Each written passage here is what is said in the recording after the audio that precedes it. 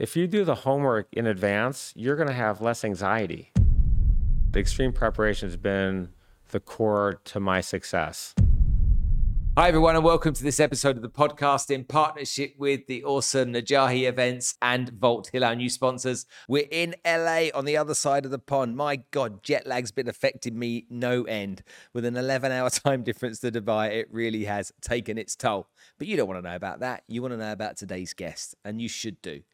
Randall Kaplan is one of the greatest entrepreneurs we've ever had on the show. Let me give you a bit of a rundown and background to this guy. So he's the founder and CEO of Jump Investors, a venture capital firm. He's invested in more than 60 early to late stage tech companies. He's in real estate, private equity, hedge funds, and public equities. He's also the founder and CEO of Sandy, a travel company focused on the promotion of beaches. We like a beach in Dubai, don't we? He's the co-founder and CEO of Thrive Properties and the owner and CEO of Collar and the co-founder of Akamai Technologies. I mean, what's this guy been doing? He's a serial entrepreneur, clearly, but he's super wise. He knows a lot about investing in startups. He knows a lot about the tech world. And for a lot of us, when we're in business and we want to grow, we don't know how to raise capital. We don't know how to get started with our business and take it to the level we want it to go to. Sometimes we find that ceiling that we get stuck. Well, Randall is the guy that's going to answer all of those questions. So let's cue the music and get stuck into this awesome episode.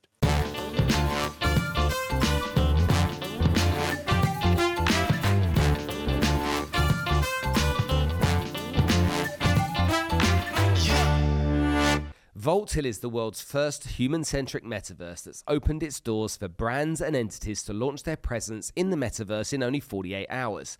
This is the fastest activation ever and the first time ever any metaverse has offered this. Upon this activation process, brands will receive free virtual land in Vault Hill City and can give life to their metaverse presence by buying buildings in the Vault Hill marketplace and deploy it on their dedicated VLAND. Then brands can customize their land using unbounded creativity. They can display their own NFTs or upload different media, logos, or digital creations to start to capitalize from their digital assets. Go check out vaulthill.io. Thank you to Najahi Events, who have been sponsoring us now on the podcast for over a year.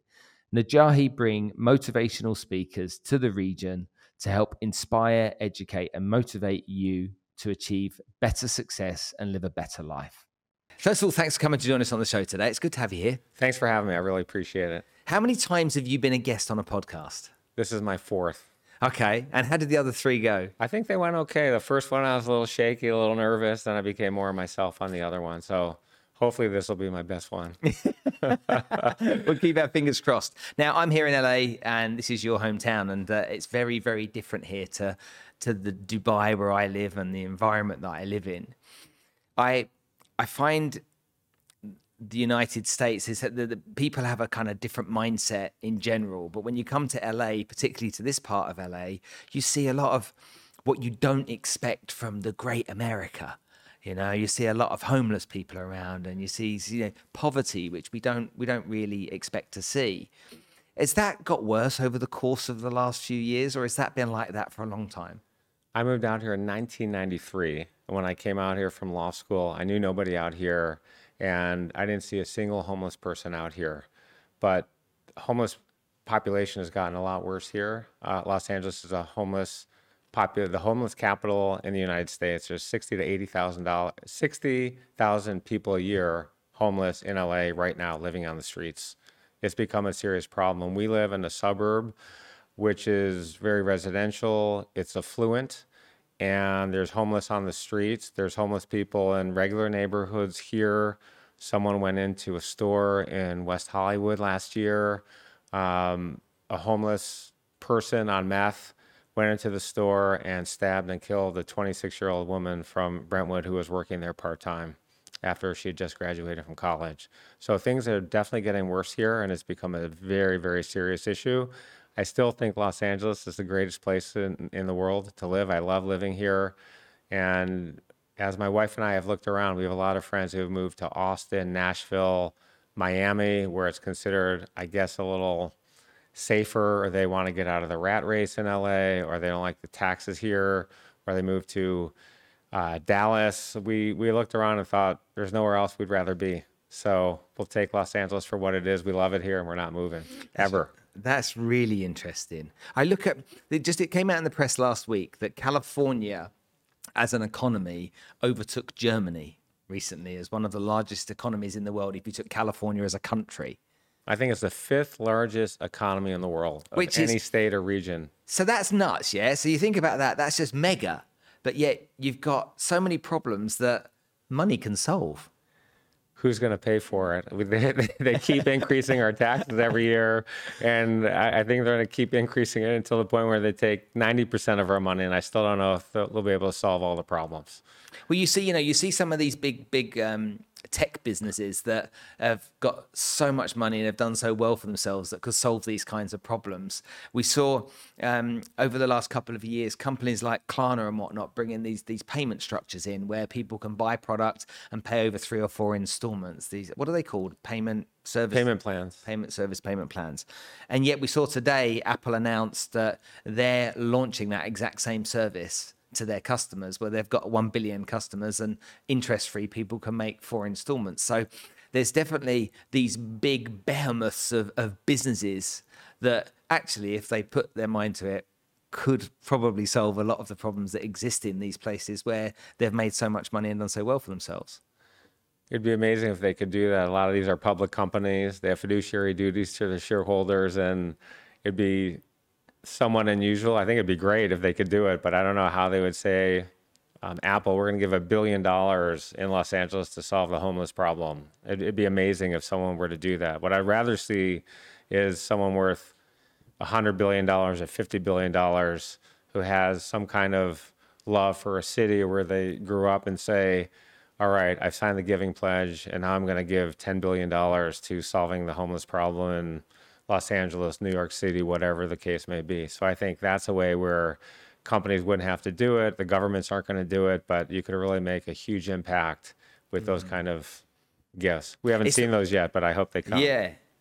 Well, I look at it and I think that can these types of problems be solved with money? And often they can't. A friend of mine made a documentary in the UK where he lived on the streets for 2 weeks in the UK. And whilst living on the streets, he was an independently wealthy guy. He was in the military, came out, started a small construction company and did well for himself. And he started to get to know the people on the streets in the city he was staying. And towards the end of the 2 weeks, he offered them work. He said, I'll give you accommodation. I'll give you full-time, full pay, work that you can do. Okay, I'll give you a 12-month contract so you don't have to worry about unemployment. And they didn't want it. These people didn't want to take this opportunity to solve their problem, because they'd created this security almost around the environment they had. You know, everybody had shunned them so much that they were outsiders and the homeless people were together and they were kind of safe in that community. And so going out and doing something else, they couldn't be sure if they could trust someone. So maybe it's not just money that solves it. There's a lot of development work that has to take place as well as that. Well, there's 2 things about that I want to say. First, part of the homeless problem, you not only need to find the beds, you need the mental health facilities, because a lot of these people have mental health problems, and you can't solve one without the other. So we need to find the beds, and that's a very tough thing to do, especially in Los Angeles where property values are incredibly high. So it'd be very expensive to create those homes. Rick Caruso is running for mayor here. He said he's going to establish 30,000 beds in the first 10 months. He's in office. Don't know if he'll win, but those kind of plans are phenomenal. I started an event in Los Angeles 8 years ago with my friend John Terzian, who owns nightclubs, that benefits the homeless. So we take families in transitional homelessness. We give them housing, training, medical care, financial planning. In a homeless situation, the shelters don't usually take the whole family. So the parents go one way, the kids go another way. They're just not equipped for a family. So we keep all the families together. In a homeless situation, kids usually don't graduate high school. They almost never go to college. They end up, a lot of the women get pregnant early. They don't use birth control. They end up on the streets themselves, on welfare, a lot of them on drugs, in prison, or dead. And it's just a horribly sad cycle of poverty that it's very, very hard to fix. The organization that we raise money for keeps families together and does all these things for each other. So when we started fundraising for them 8 years ago, we had 8 families go through the program that year. Now we have over 300 families. We just had our function 2 months ago. It was phenomenal. We raised $600,000. Wow. It was amazing. Imagine LA is the name of the organization, and the Imagine Ball is our function. Cool. And it's super fun. So one family at a time. When you think about it, you take one family out of homelessness, and you change the trajectory of their lineage forever. And that's very rewarding to be able to do that. Now, you've been arguably a mega successful entrepreneur. You've got a backstory that people look at and can identify with, because some people would have been partially exposed to similar parts of that journey themselves. But you've gone on to do well for yourself. But is business what matters to you? Are you kind of like a business first, or does something else matter to you more? People ask me what I'm most proud of and is making a difference in people's lives. So when I was 27 years old, I was a very unsuccessful lawyer. You and I were talking before the show. So I came to LA, I had $3,000 in the bank. I was laid off after 5.5 weeks on the job. I hadn't even passed the bar exam yet. I was waiting for the result. I passed. But I had to find a job in Costa Mesa. I was living in Westwood. I never heard of Costa Mesa, Orange County, never knew what that was either. I would wake up at 5:30 in the morning, get there by 7, usually come back 11 or midnight every night. I was miserable. So after 6 months, I went to the managing partner downtown, said, I want to move. He said, no, you need to move there or leave. So I was looking for 3 jobs in 8 months and just was miserable. I went to law school for the money. I wasn't passionate about that, but I came across a nonprofit called Betzetic Legal Services, which provides free legal aid to the poor, sick, the elderly, and homeless in Los Angeles. I thought, all right, there we go. There's an organization. These are lawyers who are doing good. They're not doing it for the money. They're not charging whatever they charge. Charging the clients, by the way, to learn on their dime is the most crazy thing I've ever heard. I mean, you get out of law school, you know nothing, and you're put on some kind of a case, and the firms are billing you out at $300 per hour. Now it's $500 per hour. I mean, that's nuts. So I came across the organization, Betzetic, and I thought, all right, there's a great organization that's helping real people. And I went to a black tie fundraiser, and I said, and that fundraiser has historically raised $3 million in one night. All the law firms give, the investment banks, these are managing partners on the board of this nonprofit. And I went there and I said, you know what, I'm looking around at 1,000 people. They raised $3 million that night. Boring. You're in a tuxedo. I thought, why don't we do a fun one of these? We'll have a concert. We'll do it at the House of Blues. That was a very cool venue. So I came up with the concept for the Justice Ball. And at age 27, called the House of Blues, the CEO, Greg Trojan, took 12 phone calls to get him to meet with me. I went in with the head of Betzetic, and I said, I want to do this event. And he said, never going to happen. Why not? Because young people don't give. They're not interested in charity. And I said, I don't believe that's true. You have to give them the access to do that. And so he gave us the venue for $22,000 on the night they were closed. We had a minimum food bar bill that we had to do, and we sold out that first night. It was a lot of work. We raised $96,000 that first year. And by year 5, we had Billy Idol playing and had 3,500 people at the Museum of Flying in Santa Monica, built the stage. It was crazy. I mean, it was like a concert going to Staples Center. It was so cool. So that event now is, I think, in year 26 or 27. I think it's raised $8 million for Betzetic. I ran it for 10 years.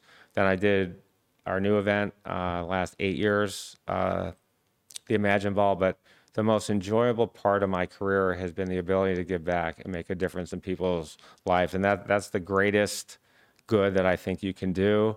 And yes, I've made money and I've been successful. I've had a lot of failure too, and I hope we get to talk about some of that.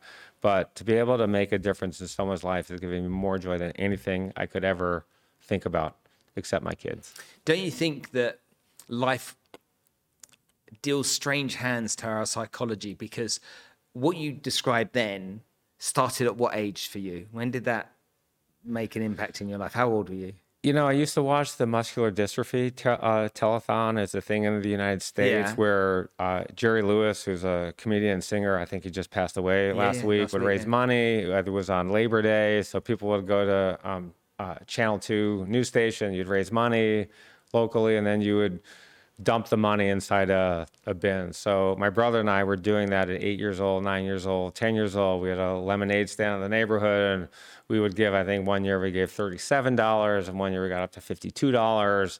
And that was really cool. And my mom was a part of that, and we watched it, and we just said, gosh, this is so cool. Why can't we do that? So it started at a young age. Okay. My grandmother turns 104 years old in a few days, 2 days from now. And Well, hold on a minute. Your grandmother's 104. yeah, In she 2 turned- days. In 2 days. That's amazing. Yeah, I'm flying to Detroit tomorrow, and her birthday is November 2nd. So she volunteered for an organization, I forget what it's called, in Detroit for 40 years, visiting sick people in the hospital. So I got to watch her as well. Wow. Great influence. I see that most people, it's kind of, well, traditionally in the UK, we start off with something called the round table. And the round table is for young guys to try and do something positive towards, a charitable cause of some sort. And then you get to 41 and, you're no longer allowed to be in the round table. So you have to go in something called the 41 Club for a couple of years before you become a Rotarian.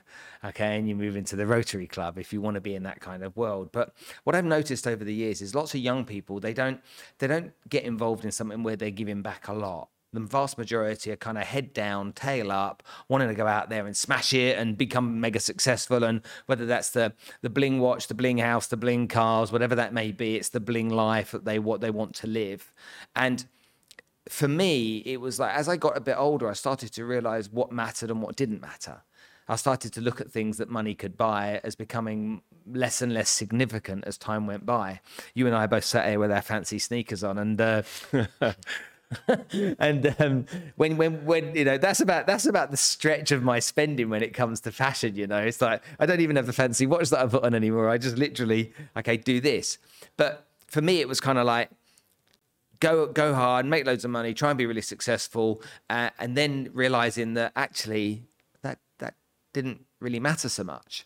And spending your time trying to help others live a better life or trying to solve the problems that other people had gave me a real selfish, I suppose, payback, a real reward myself. When people used to say, oh, you're doing such a good thing for others, I'm like, I'm doing a really good thing for me, trust me. And so I just wish I'd have learned that when I was younger. And I just wish most people that were out there trying to pursue success could incorporate that into their success at an earlier age. I know you did it at a young age, but is your experience with most people the same as mine? I think your experience would have been different if I had brought you the opportunity to get involved in the Justice Ball. Because I think that it's not on people's mind. It's not on the forefront of their mind. And I think you're right. They're heads down. They're focused on their career. They work really hard. They don't have a lot of free time. When you're younger, you want to hang out with your friends. But young people, if given the opportunity to give back, I think most people would do it. Obviously, you need to pick a cause that speaks to you. But I think there's plenty of those to go around. And so I still find that young people will get involved if you give them the opportunity. Okay. So try to give them the opportunity. Give them the opportunity. Show them something that You just rips triggered. them. You just triggered something for me. Now what's going through my mind is people that I know that are young. Okay, about how I can present the opportunity to them, and I hadn't probably had that perspective on it before. you have the scale. You have the audience. You could host some event for young people. They'd love to meet you. You could get 500 people there. You could call it a networking thing for kids in college or grad school or under 30 years old. And I'm telling you, if you presented them the opportunity, and you could even have 5 or 6 different nonprofits there give their pitch, but the nonprofits have to make it a little bit fun. And I think that's Not the so key. stuffy, yeah. Not stuffy, not boring. Yeah. Lively. Give them examples. Do things a little different than they have done them before. Okay, let's move on to business for a second, because I want to kind of pick your brains. First of all, just so that the audience and everyone watching here right now understand, you're the most prepped person, okay, in history, and you're proud to be that person that preps. And I'm the guy that does my consumption of content is not through reading; it's through listening and watching. And so I'll go out, and since I arrived on Saturday afternoon here, I've listened to as much content as I could and walked around this city with you in my ears, okay, while I've been trying to learn about you. And that's the kind of level of depth I go to for me. But you go to a whole nother level of depth. That's got to have come from business and how you understand business and what's important in business.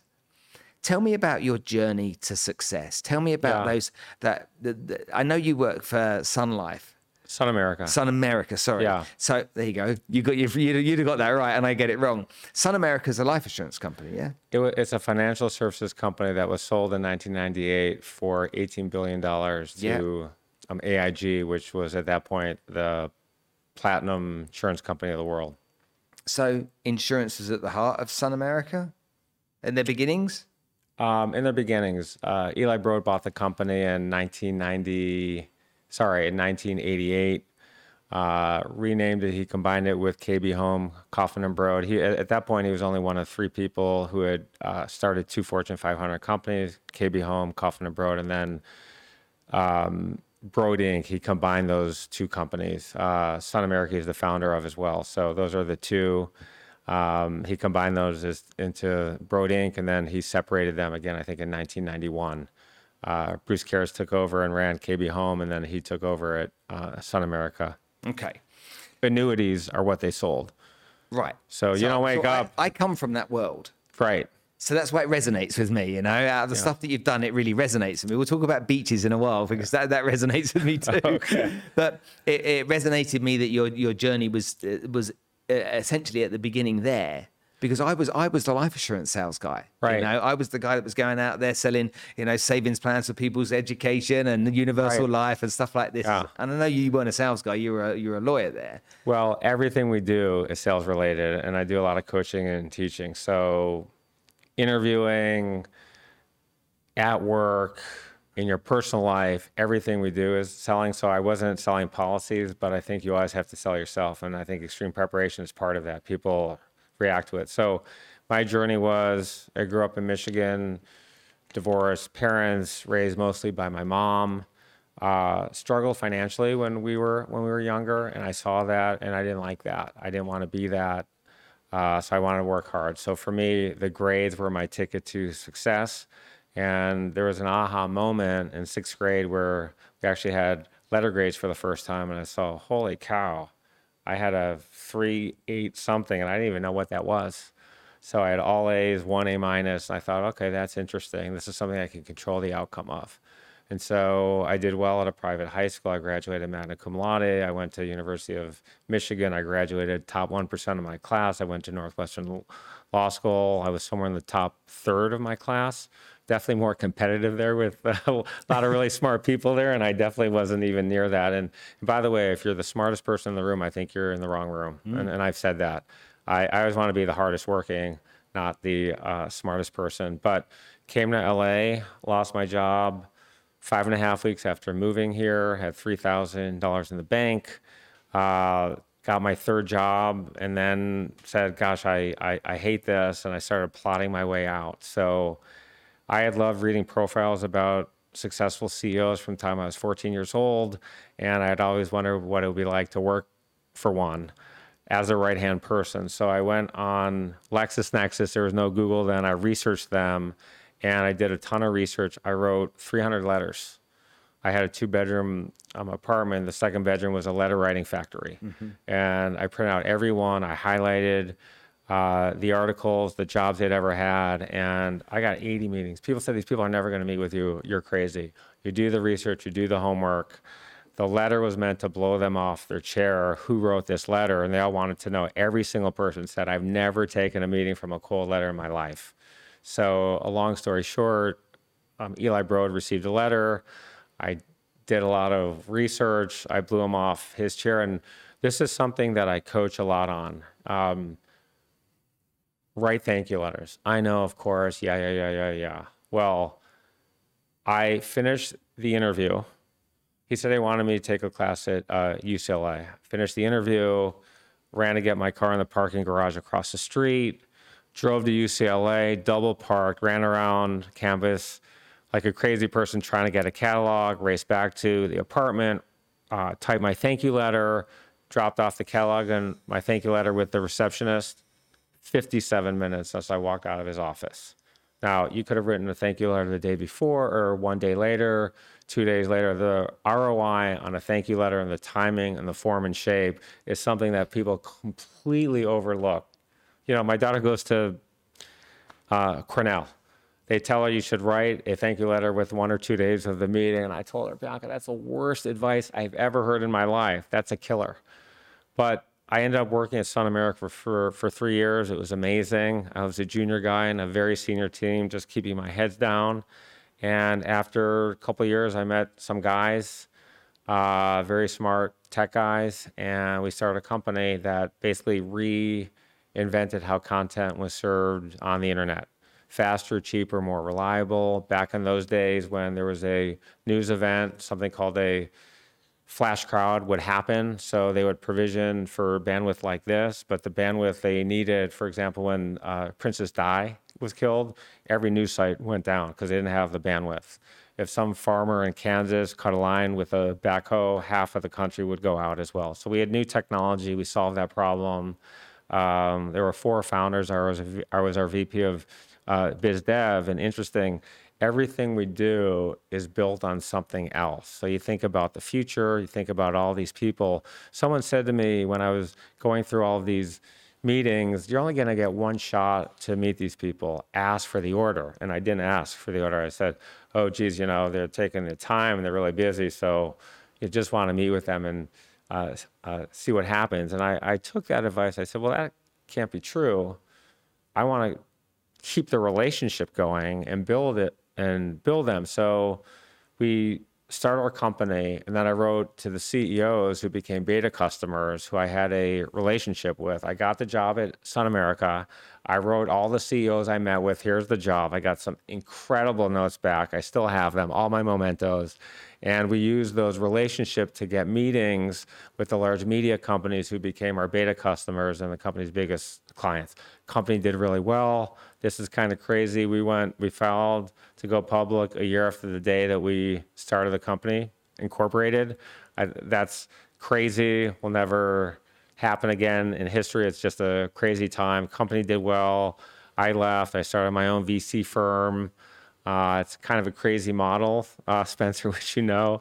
8 out of 10 deals go to 0, and the ones that win, you hopefully will have a good weighted average return. So I've been doing that for a while. I have a real estate company. I started a podcast, as you know. I'm writing a book on extreme preparation, and I'm going to be doing some paid public speaking on extreme preparation as well. But extreme preparation has been the core to my success. I've never had a meeting where I wasn't the most prepared person in the room. I've never had a podcast where I wasn't the most prepared person that they had ever talked to. And interestingly, in college, I went to a very good school, top 25 school, and there were only 5 tests in 4 years I went into not knowing if I was going to get an A. There were only 5 you went into that you didn't know there was going to... I didn't know I was going to get an A. Not that I wasn't nervous for all of the tests, by the way, because I was. Yeah. Right? My podcast, I'm super pro. I get nervous for every one. And I said, I have to calm down, just meditate for 5 minutes. Did you get nervous coming on here? No, because we had a great conversation for 40 minutes before we got going today. So it was totally cool. I mean, yeah, this is great. But no, you do the work. And it's true in business as well. If you do the homework in advance, you're going to have less anxiety when you're going to that meeting. If you know you're going to be prepared and going to be different than the other people these people have met with, it doesn't matter, sales, interviews, whatever it is, you can be different and more prepared than anyone else and stand out better than the rest of the pack. There's 1,000 people who are qualified to make that sale or to get that job, but you have to separate yourself and be the top person. I think by using extreme preparation playbook, I think you can do that. I think, yeah. I mean, I don't disagree with what you're saying. that level of preparation can never work against you because you don't need to use it. If you've got all of that arsenal essentially in your inside pocket, then you don't need to deploy all of it. You just have it there, so you can never be too prepared. But for me, in business, I agree with you. In the podcast, I don't. I like getting to know somebody. I like learning and being surprised for the first time. It's almost, I find it sometimes sad that I'm going to know the story or I'm going to get to hear the story that I already know. And I want to learn something new about somebody, because I think human beings are fascinating. Everyone's got some part of their story that's unique to them. And when you hear that part and you feel their emotions and what they've been through and how they suffered, it can really take you into their life and their story yourself, so that you can feel it too. What do you consider yourself? Do you consider yourself as a tech investor, a tech entrepreneur, a business guy, an entrepreneur, period? How do you describe yourself? I'm a serial entrepreneur and an entrepreneurial investor. Okay, let's use this word entrepreneur for a minute. Okay. Because I don't like it. Okay. I don't like it one little bit. The reason I don't like it is that when I was young, that word didn't exist. Can I ask how old you are? I'm 53. We're almost the same. Okay, age. so You're 52. perfect. Yeah. Okay, so we had all the same stuff on TV. Yep. I had some English stuff that you didn't have, but we had most of the same stuff. Yep. So what were entrepreneurs called when you and I were 20 years old? Entrepreneurs, we just didn't hear about it as much. It wasn't as popular. I took We didn't have that word. econ in high school, and it changed my life. Don Corbin was a teacher, and we'd read profiles on these successful CEOs. And yeah, we talked about the GM of companies like Kmart, which ultimately went bankrupt, but GM and Ford being in Detroit, those were the companies. And then we learned about green mailing with Carl Icahn and the corporate raiders, but we also read about people who had started companies. And I thought, for me, it was all fascinating. But I did learn that word at 15 or 16. I had a Business Week subscription at 14. And so I was a little unusual that way. So I did know that word. Playboy subscription. But I didn't have one of those, but I did buy a few.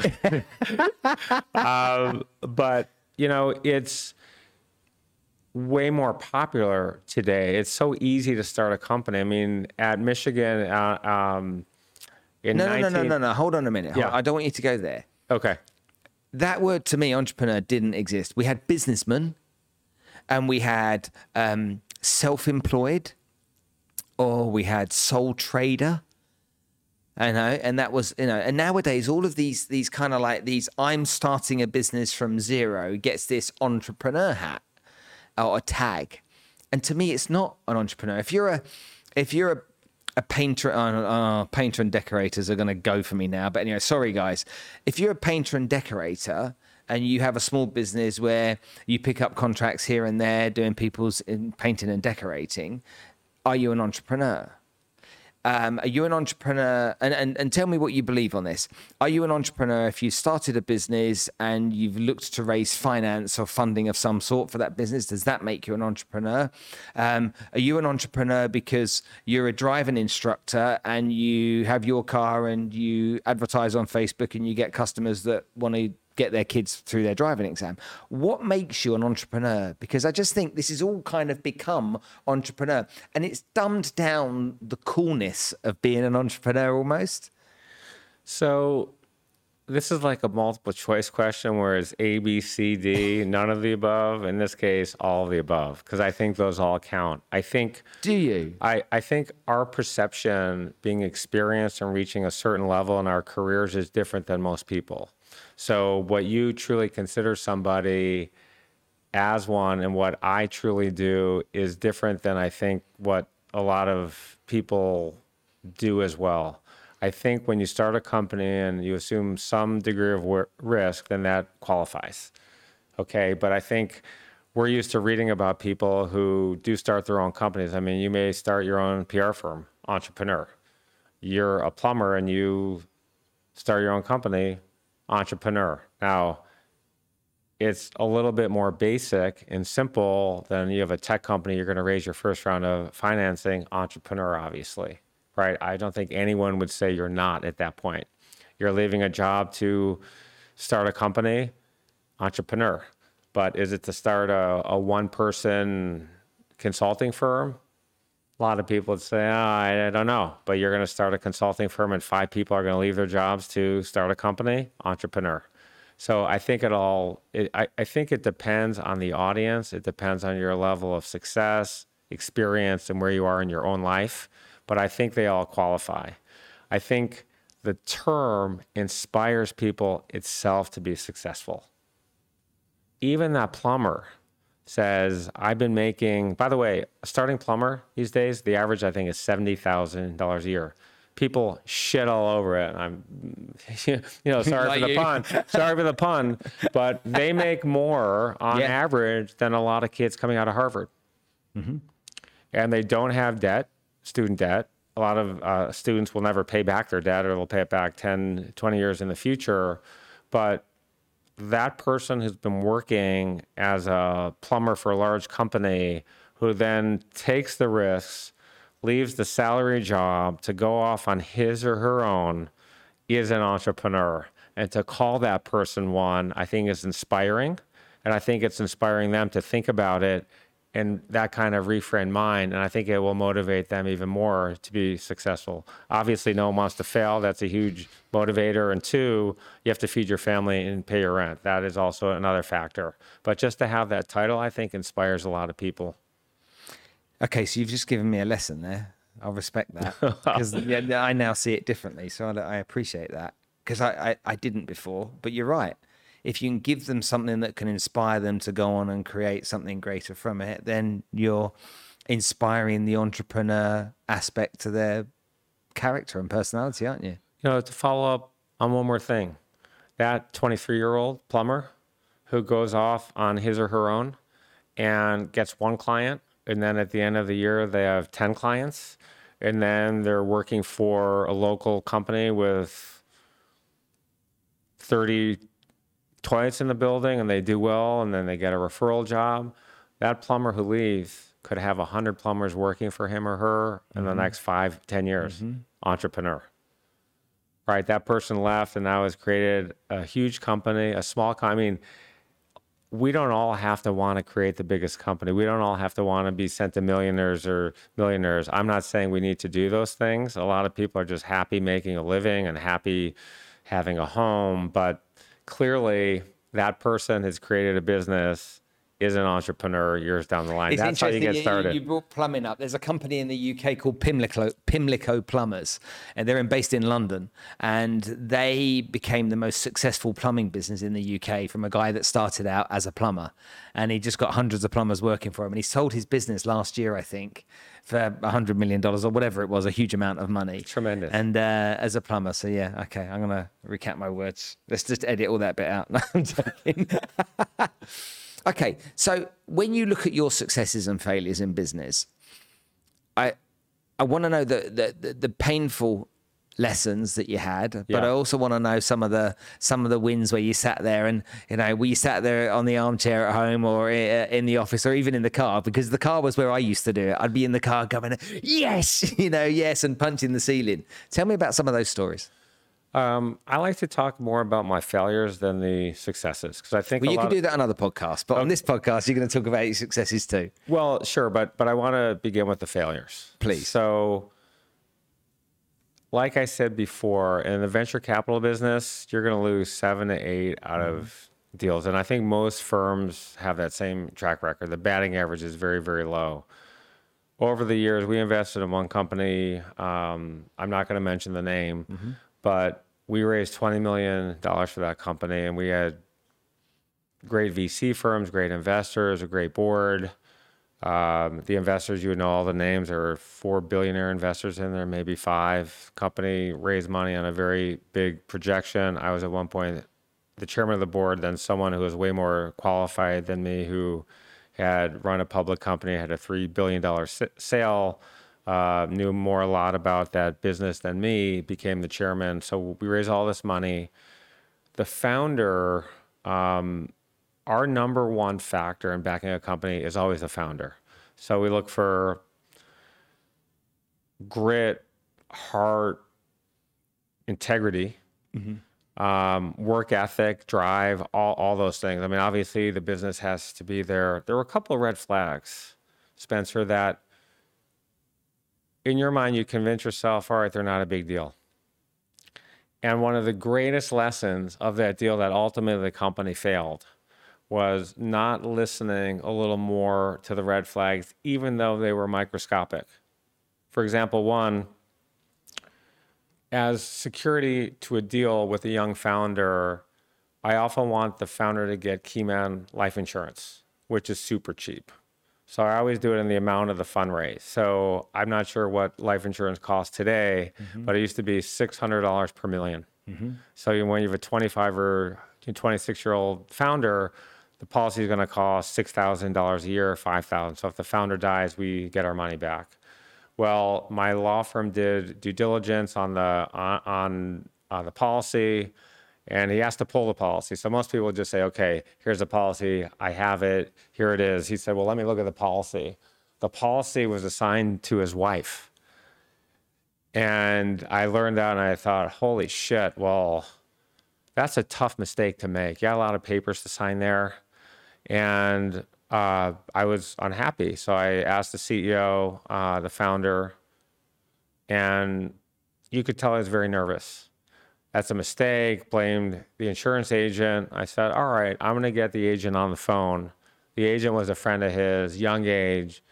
And ultimately, when I look back, and I even didn't trust it at the time, the agent said, it's my bad.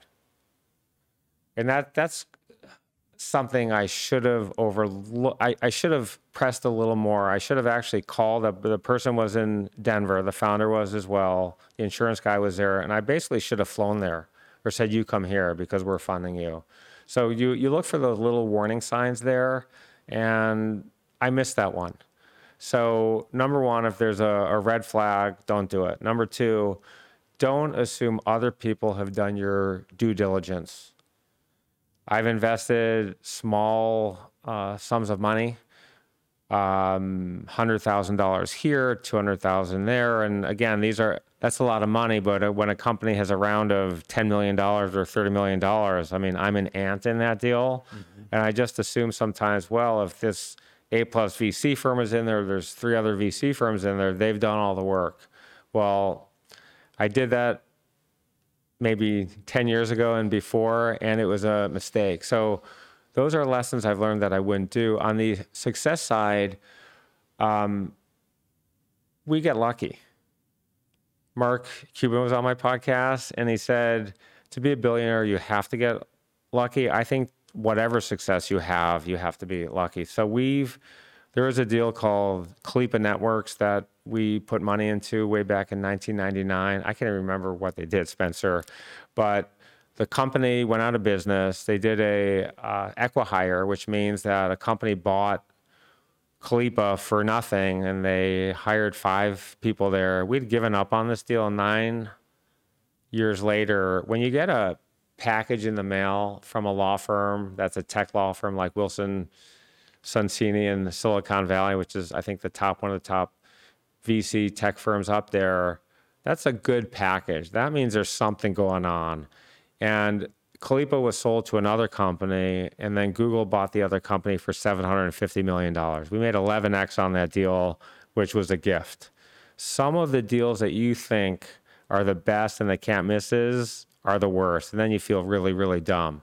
But we had some good ones in there. We had Google, and we had Seagate, and some other ones. I think we've had at least 5, 6, 7 companies that have exited for over $1 billion. That doesn't mean we necessarily made a lot of money, because we were sometimes the last round of funding where maybe it was a $300 million valuation or $400 million valuation. But we look at a weighted average return in that game.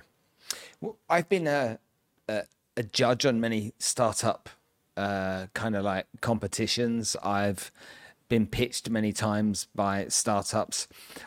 Is there and you've been pitched a billion times by us, so I know you've done way more than me. Is there something that you look for in particular when somebody pitches you that triggers you in the early stage? You know, I'm a sales guy, so I'm a sucker for a really good sale. Right. And so if somebody comes to me and they pitch something and I know that they've thought through the sales process, you know, they've thought about me being essentially the investor and try to understand how I tick and how I operate. And they present something to me in a way that really engages me. And I know that they're selling it to me.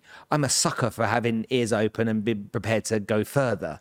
When people pitch me in a very monotone and kind of analytical kind of way, and you know, tell me about why their business is good rather than get me excited about their business, then invariably it switches me off, and you know, to my own detriment sometimes as well. Is there a way of approaching you if somebody wanted to raise money that would work for you and kind of like feed into maybe some of the softer parts of your personality? Yeah. I mean, by the way, I do have a softer side of my personality. You do? Really? I do. Never. I'm joking. The interns tell me you're very intimidating. I said, really? Really? I don't. Yeah, they think I'm intimidating. I mean, my daughter, I recently met her boyfriend up in college, and my son said, Dad, if I were her boyfriend, I'd be very scared of you. Why, Charlie?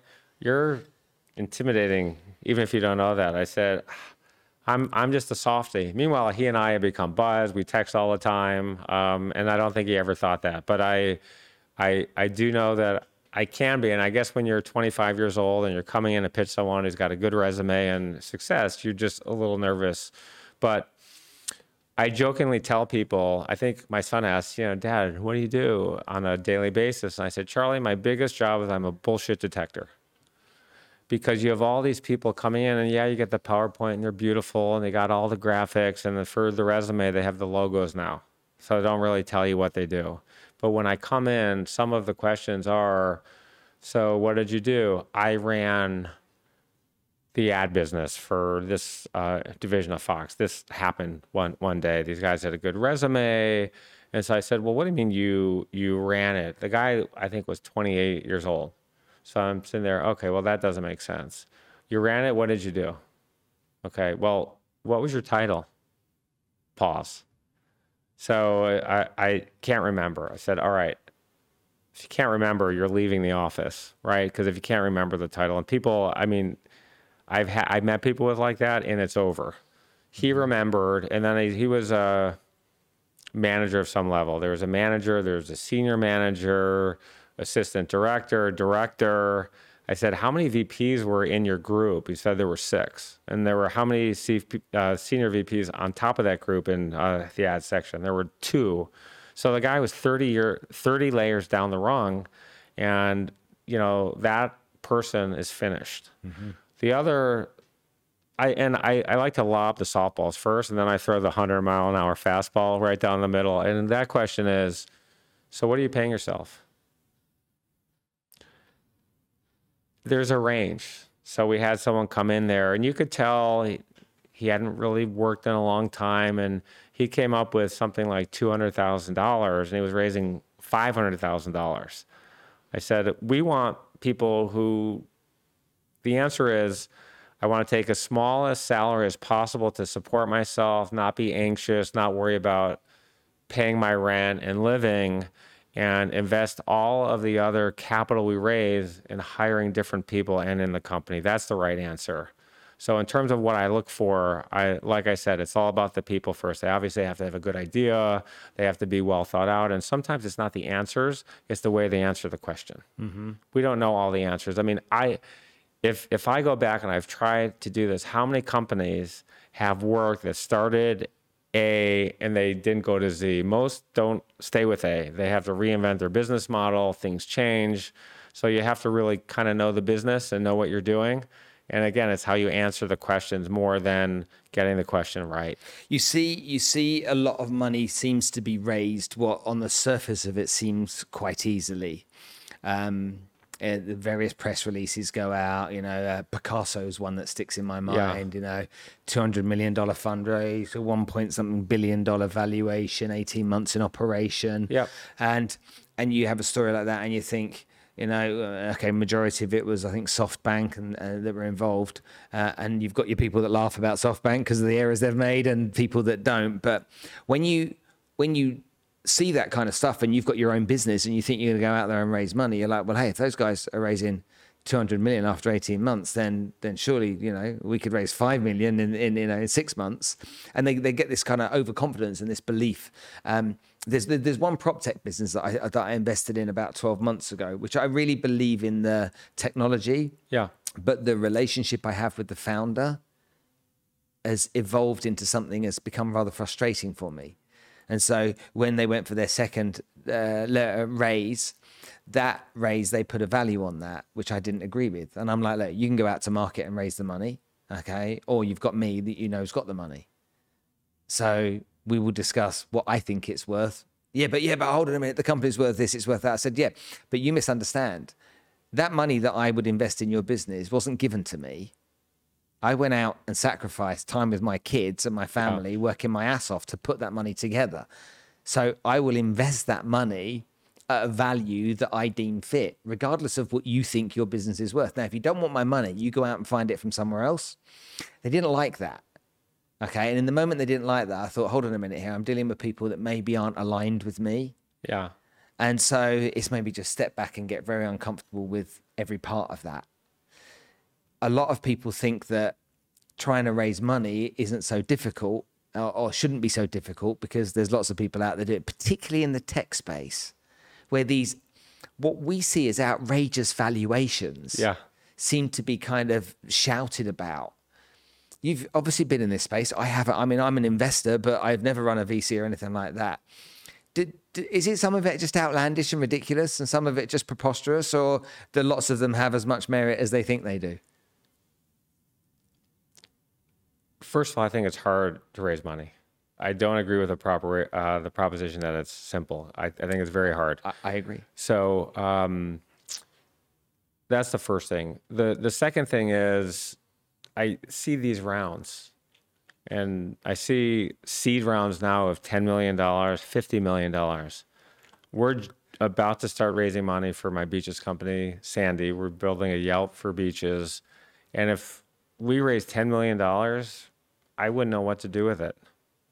I would have no idea what to do with it. We could spend it, but you have that much money in the bank and you don't need it, you feel pressure to spend it. By the way, if you don't need it, why raise it? It's dilution, and that makes no sense. But it amazes me to see the huge rounds and see the valuations. Now, a lot of that now is a thing of the past, right? A lot of these venture firms, SoftBank, the other firms are getting crushed. The public companies in the tech space, you have a lot of them that's lost 90% of their value. Even the biggest companies, more than 50% of their value wiped out. I mean, we're talking about trillions of dollars in market cap wiped out. So I think you're seeing the valuations come down. But I do think you're going to see less and less of that. I think you're seeing a lot of retrenching now because of the tech meltdown. I think, though, now is a good time to start a company. There's a lot of people losing their jobs.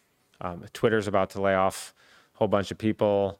The startup world, I mean, it took us 6 months to hire a new CTO at Sandy. I wanted someone to come into the office for the DNA. I think the culture is very important. Everyone wanted to work online, and we had to basically recruit people to come to Los Angeles, and the salaries have gone up 40% in the tech space. So I think it's going to be a lot more difficult now to raise money. The venture firms, the limited partners in those firms, I think are putting pressure. What's going on, and you're seeing a lot of returns. And I took an entrepreneur of a tea company that I put money into in Chicago to see Sam Zell. Sam is a guest on my podcast. He's a Forbes 400 person. He was on the original Forbes 400 list in 1982 when it came out. And the entrepreneur was pitching Sam an investment in his tea company. And so he brought in 6 teas. It was hot. He went to the store. We walked into his office in Chicago. Sam is talking to him, and then Sam asks about the valuation, and the entrepreneur said to Sam, "What's it to you?" And Sam looks at him, and I thought if Sam's eyes could be flames, this person's entire body would be melted. And Sam said to me, looked him in the eye, and he said, "Never disrespect capital." And I think every penny matters to every investor, to every person. No one wants to lose money. And so I think people today are being a lot more conservative. We are, the investors I know are, and I think there's been a big pause. The valuations have definitely come down, and I think they're going to remain down till we have the next euphoria, and believe me, it's going to happen. Okay, last couple of questions. I know we've been sitting talking for a long time, but I want to get your views on a few things. We'll end on the beaches story, I think, Okay. because I live on a beach, so I like Okay. that story. Tell me what your understanding is, your relationship is, and your feelings are towards the world of crypto and the metaverse. I have an intern class every summer of 35 students from all kinds of places around now the world. We had a couple of people from London this year. We've had people one from Dubai. But most of the kids come from the United States. They're 18, mostly 19 through 20, 21, some cases. The crypto craze was happening in 2017. We had a class of 35 kids that summer, and about 6 of them were into crypto. I knew nothing about it. I thought this is all bullshit. Bitcoin, money laundering. And by the way, I'm still waiting for a legitimate use case for cryptocurrency. I'm still waiting for someone to buy something with it. You know, you have the $500 million pizza that someone paid Bitcoin, $500 million pizza that someone used in what was it, 2008? I was 8, yeah, okay. Something like that. And so you had all these kids trading crypto, and one of the students began the summer with $6,000. He ended with $660,000. And I saw the account. I mean, this was not BS. And so I started looking into it at the time. And again, at that point, it was the last person standing almost, you know, just the hype. You had all these people investing who knew nothing about investing whatsoever. But a lot of these interns made a lot of money. They got me into it. I sat on a couple of crypto advisory boards. I got tokens for that. I learned a little bit about it. I learned a lot about it, actually. And we made about 6 investments in the crypto space. A lot of them ultimately failed, but we were able to sell tokens just based on the hype going into those. I mean, these were all public tokens at the time. I spoke on a crypto panel at lunchtime at a conference. It must have been 2019, maybe 2018, at one of the largest crypto conferences in Los Angeles. Tim Draper was there. All these people were there. And I said at the lunch panel, 99% of these companies are going to go bankrupt, and there's going to be class action suits everywhere. And I'm not exaggerating. I think there were 1,000 people there. I was booed heavily. But I had seen the program before in the tech space and the meltdown. I mean, we were a part of it. Our company nearly went bankrupt. It went from a $35 billion market cap to a $99 What year was million. that? The last day of trading in 1999, Akamai was worth $35 billion, which at the time was more than Ford, Chrysler, and GM, the market caps combined. At the low, whenever the meltdown was in 2002, something like that, the company had a market value, I think it was $50 million or $40 or $90 million, something like that. So you and I were both 30 years old at that time. I was 34. I was No, you 30, what year 30, were you born? 32. It was I was 32 or 33 when we went public, so maybe by then I was 35. Something like that. So I had seen the playbook. I believe in crypto long term. Okay. I believe it's here to stay. We're still waiting for actual use cases for it. I still haven't seen any that pop in. In terms of the metaverse, great question. So I honestly don't know what to make of it. There's a tremendous amount of hype. I mean, non-fungible tokens were all the hype 3 years ago. Everyone's talking about the apes and all this other stuff, and everyone's hyping it up. And look what's happened there. Destruction. Yeah. So we'll see what happens. I think there will be a market for non-fungible tokens. We'll see what happens on that one. In terms of the metaverse, who knows? It's in its But infancy. you agree that smart contracts definitely have a future, though? 100%. Yeah. There's no way that's out of all of it, to me, the most logical part of it. 100%. Okay. You agree? True authentication. Yeah. Okay. Now, I live on a beach. Which one? I live in the desert on the Palm Jumeirah in Dubai. Okay. I live in the desert though, so we've got plenty of beaches where we are. All around the area that we are, every coastline is a beach. Tell us about Sandy. Yeah. Tell us about how it started, how it happened, what triggered you to get involved in this, because I think it's quite interesting that, well, when I first heard about it on another episode where you described it, I was like, why has nobody ever thought of this? I couldn't believe that nobody had thought of this before. So take it away. Some of the most interesting companies are the most obvious, just the execution is very difficult to pull off. So the research shows that 99% of the world's population love the beach. And the first time I went to the beach where I was disappointed was after college, had really no money, went to Europe on a Eurail pass, slept in trains, and then we couldn't wait to get to Nice because everyone said the beaches there are super sexy. I was with some friends. There were nude beaches. So we finally get there. We had a backpack, no towel, and we get there, and it was a rocky beach. Yeah. So you can't even lay out. I'm thinking, gosh, that's ridiculous. Why are we here? We made a special trip there. Years later, I was dating my wife, Madison, and we went on a trip to Greece. We were in Mykonos. We want to go to Black Sand Beach. So we were staying at a nice hotel, and I only mentioned that because the concierge at the better hotels no more. Yeah. And so the concierge whipped out a paper map, one that folded into 32 parts, and drew on with a black Sharpie a place on the map that didn't even have a road leading there. And she said, when you go out there, I think there's an old barn, and you turn left on a road. So it was 90-degree day. We're in a little Fiat convertible or a Mini, super hot. We figure out we're gonna go get some food out there. There's be water. We get out there, and there's just nothing there whatsoever. There's no food, bathroom, water.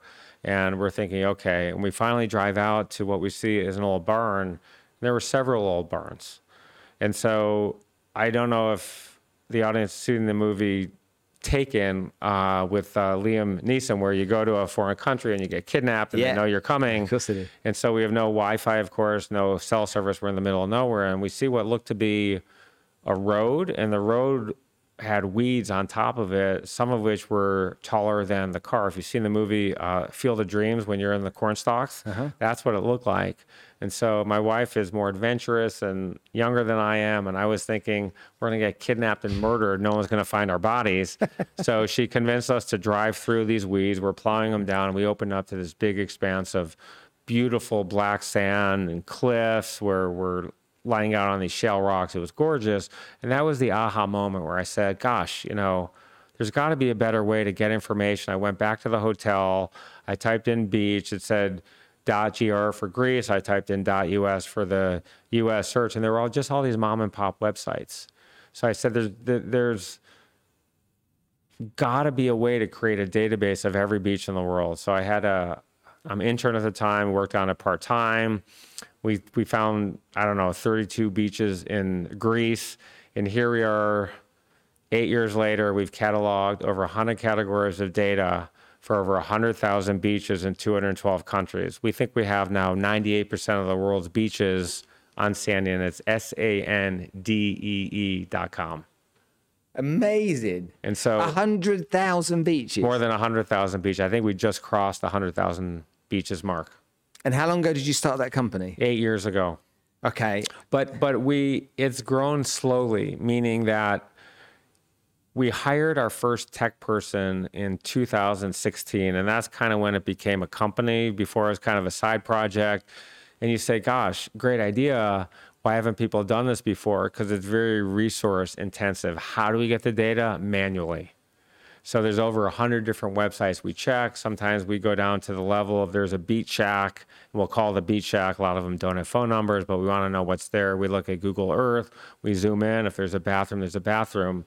Our trademark is choose your beach. So I have 5 kids. When you have younger kids, you want food, bathroom, and a shower. Most people want to know is there parking, right? So we have free parking and paid parking as 2 separate categories. Do you have volleyball? Can you surf? Can you swim? Can you sail?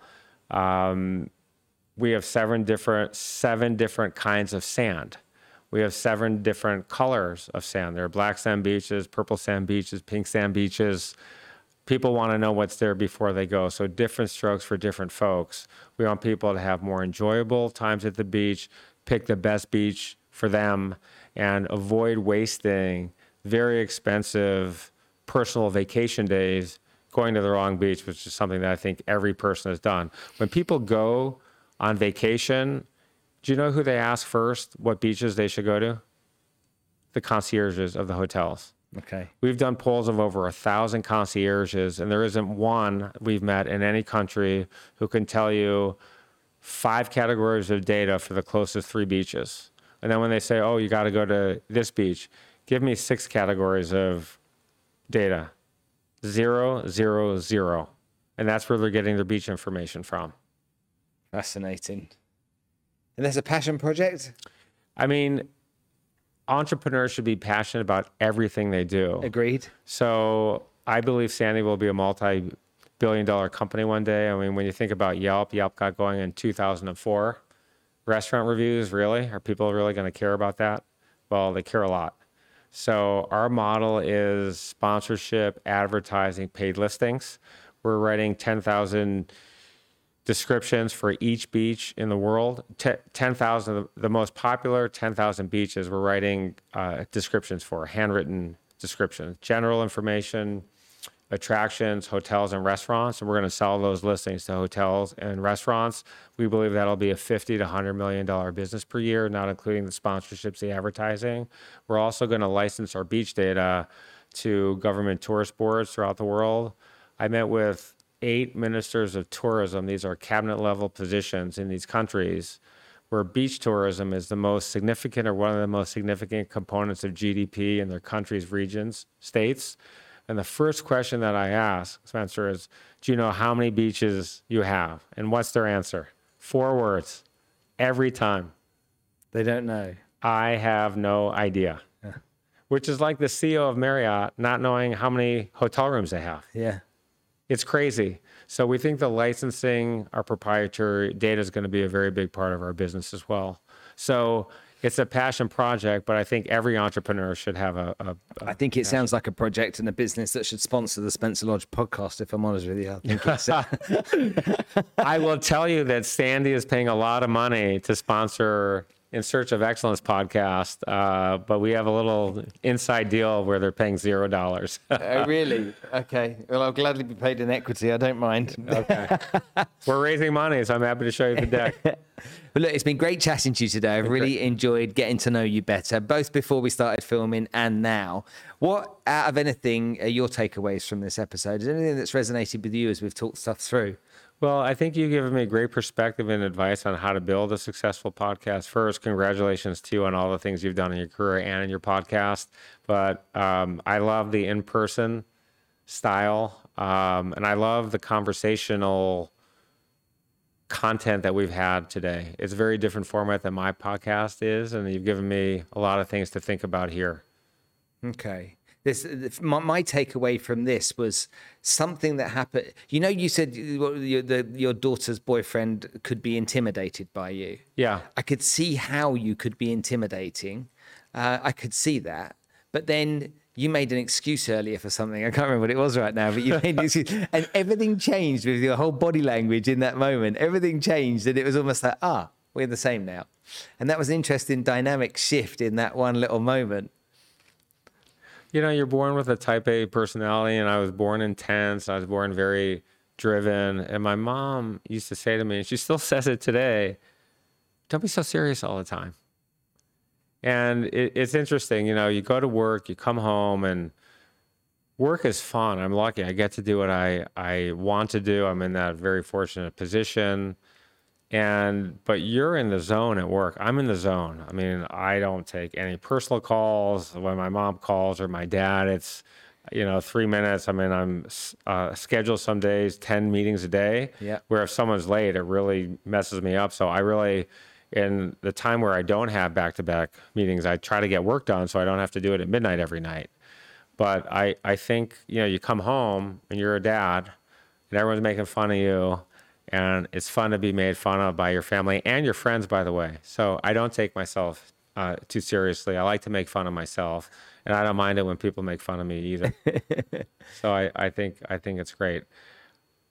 So I appreciate being on your show. I've enjoyed it. I enjoy you. I've enjoyed your show. And again, I'm looking forward to keeping in touch with you. Yeah, for sure, for sure. Randy, thanks for having us, man. Thank you. I appreciate you.